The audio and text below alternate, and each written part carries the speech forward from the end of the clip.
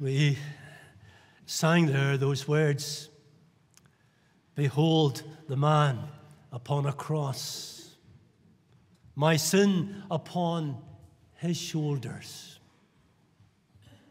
Isn't that sobering? Sobering.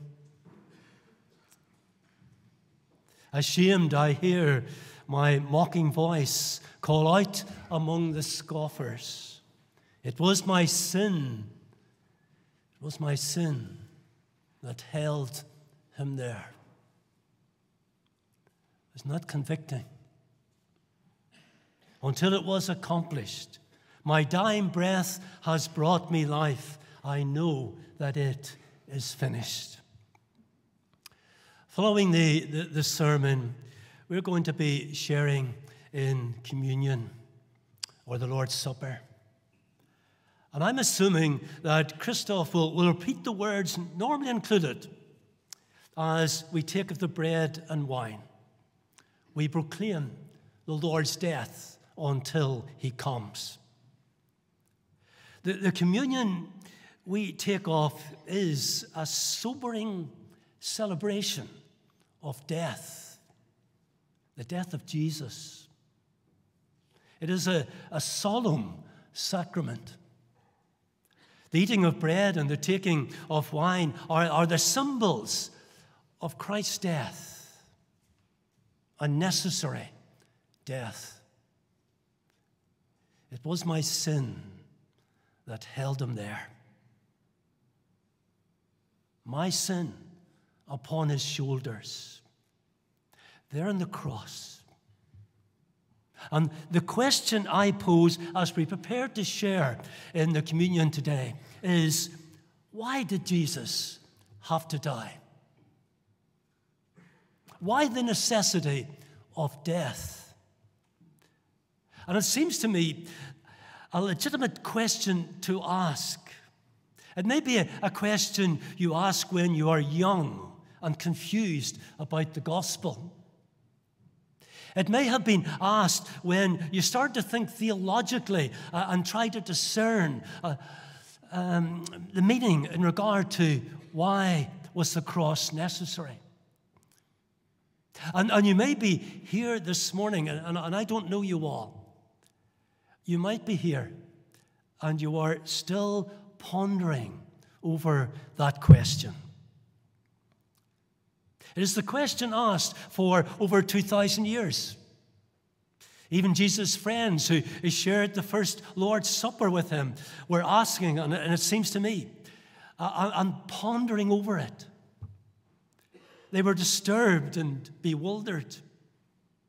And do you recognize who initially asked the question, why? It was, astonishingly, Jesus, who was in total pain and desperation, transfixed and paralyzed, motionless and tortured on a roughly wooden-hewn cross. He cried out like any person who is up against a wall and there was no other option available. He cries out, why? Why was he to drink the cup of execution? And at that very moment, at the 9th hour, the question echoed through Jerusalem, my God, why have you forsaken me? In Matthew 27 and verse 46, which we read, why? Why? Why did Jesus have to die? We had the story of Jesus why had the story of Jesus to end with a bloody death on a cross? Well, of course, it didn't quite end there, sure didn't, because there was resurrection. But why on that day we call Good Friday did Jesus have to die? Why couldn't God just have let Jesus be a unique and esteemed teacher to follow and be the king of a new kingdom of heaven on earth and amid the horror of a gruesome death? crucifixion on a cross was a terrifying and horrible thing. Most of us here probably, if we had been there, would have avoided looking. It would have turned our stomachs. We would have been overcome with emotion. Tears would have been on our cheeks. Why? Well, the answer I want us to recognize is the death was the fulfillment of God's rescue plan. God's rescue plan. God's way of delivering and rescuing us from the mess of a rebellious nature. That nature within us, that rebellious nature. And so first of all, we see the rescue was the consequences of our fallen state. Jesus didn't come only to provide a pattern of a highly moral life so we could claim we have lived righteously. He came to complete a rescue because humanity is lost in its self-righteousness. I want to share with you a rescue story. Have you seen the film? Quite some time ago, Lost at Sea. I've watched it a few times on YouTube, and particularly the ending of it. I hope I can tell this adequately for you to see what happens. Robert Redford was lost on his yacht. It sank after a collision with a rogue container that was afloat in the sea, that had fallen off some container ship.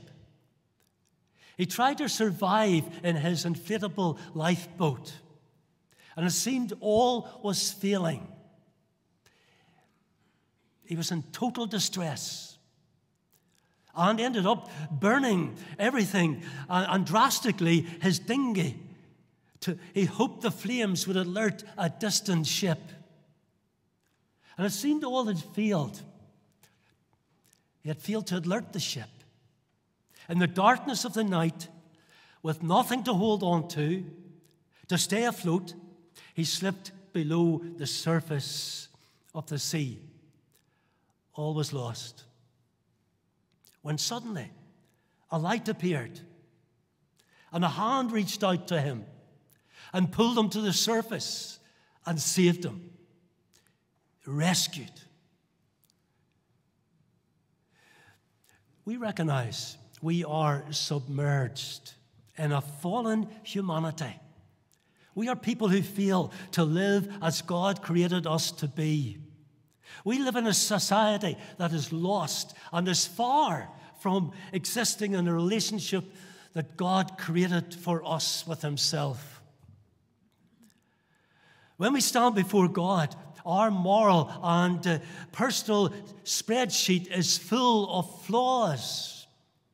As Paul put it, all have sinned and fallen short of the glory of God. And we read in Psalm 130 and verse 3, familiar to many of us. And the psalmist writes, "If you, O Lord, kept a record of sins, who could stand?" Isn't that a harrowing question? How could we stand? How could we? How could I? I want you to use your imagination a little bit. Just imagine in this age of technology and artificial intelligence, anything might be possible.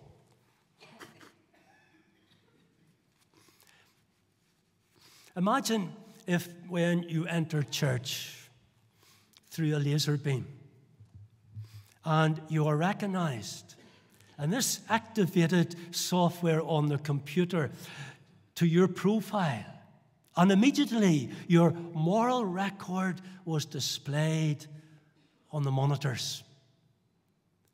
And we're still recorded and stored in Church Suite. I can guess what would happen to attendance. Oh, who would stand to have their records appear on Sunday? We would do damage to our relationship with God consequently. And I can guess that our attendance on a Sunday morning would probably drop. For who could stand to have their records appear on Sunday? Yes, the damage to our relationship with God constantly is damage. It might sometimes be non-thinking or accidental, but regularly we cause God great pain by our blundering through life, scratching and wounding other people by our acts or words. We form barriers between us and God by our warped and incoherent thoughts, deception and unfaithfulness. The spreadsheet we contribute to is full of debts to pay. There's been so much done. We can never pay the debt. But the cost of our sin is paid by Christ. We have a debt to pay. We ought to be paying for the damage we create. But God, in His grace, paid the price through Christ's death. Christ died for our forgiveness and to release us from the debt we owe, to reach out the hand of mercy to rescue us. And this is what I believe we acknowledge as we take of the communion meal today. Christ reaching out the hand to rescue us. The light has shone, and at that moment, the hand has been reached out towards us. Now, I don't know all of you who are here this morning. Have you, through faith, responded to Christ's death and the merciful rescue from your sin? And we see, secondly, in this answer to why is Christ to die, through Christ's death, forgiveness is offered. With Christ, there is forgiveness. Trusting in the cross, Christ paid the debt. The account is cleared. The debt is paid. The spreadsheet is clear. The delete key has been pressed, and the record of sins is trashed. We are rescued and forgiven. Why did Christ have to die? Couldn't God just forgive us? Why the death? Couldn't God just forgive us? Timothy Keller, the late Timothy Keller, in his book, The Reason for God, writes this: we can see that no one just forgives if evil is serious. And he continues, forgiveness means bearing the cost instead of making the wrongdoer do it. Isn't that what Christ did through his death on the cross? Bore the cross instead of making the wrongdoer do it. So you can reach out in love to seek your enemy's renewal and change. Christ has reached out in love, rescued us. We who receive that grace through faith, we are changed.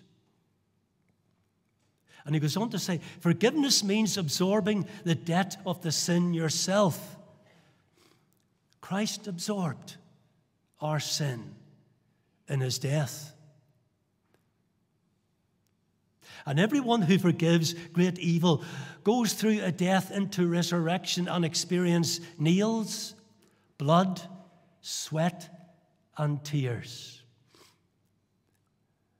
This is Jesus' death. You get what forgiveness means? Christ has rescued us so that we too will forgive.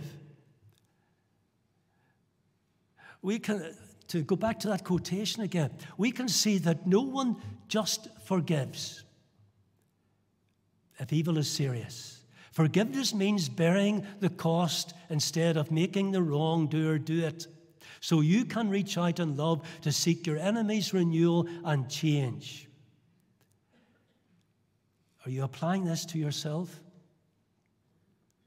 Forgiveness means absorbing the debt of the sin yourself. Everyone who forgives great evil goes through a death into resurrection and experiences nails, blood, sweat, and tears.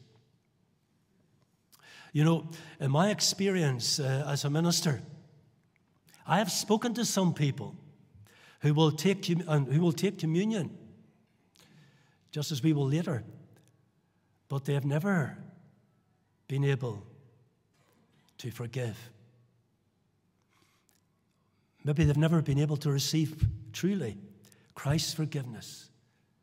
But Christ has rescued us that we too might forgive. It is crucial for us to recognize that God in Jesus Christ took the pain and suffering upon himself. He absorbed the cruelty of the cross, the horrific nature of the pain, the vengeance, the vengeful violence, and the evil of the world. My God, why have you forsaken me? At that moment, Christ bore our pain and the evil of the world. Christ suffered. Thirdly, why did Christ have to die? Why the suffering? Christ's death was more than mere an example of love. Sacrificial love means full engagement with people suffering.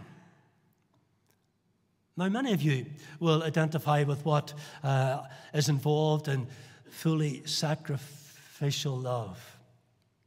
Many of us become completely emotionally involved with people we have tried to assist.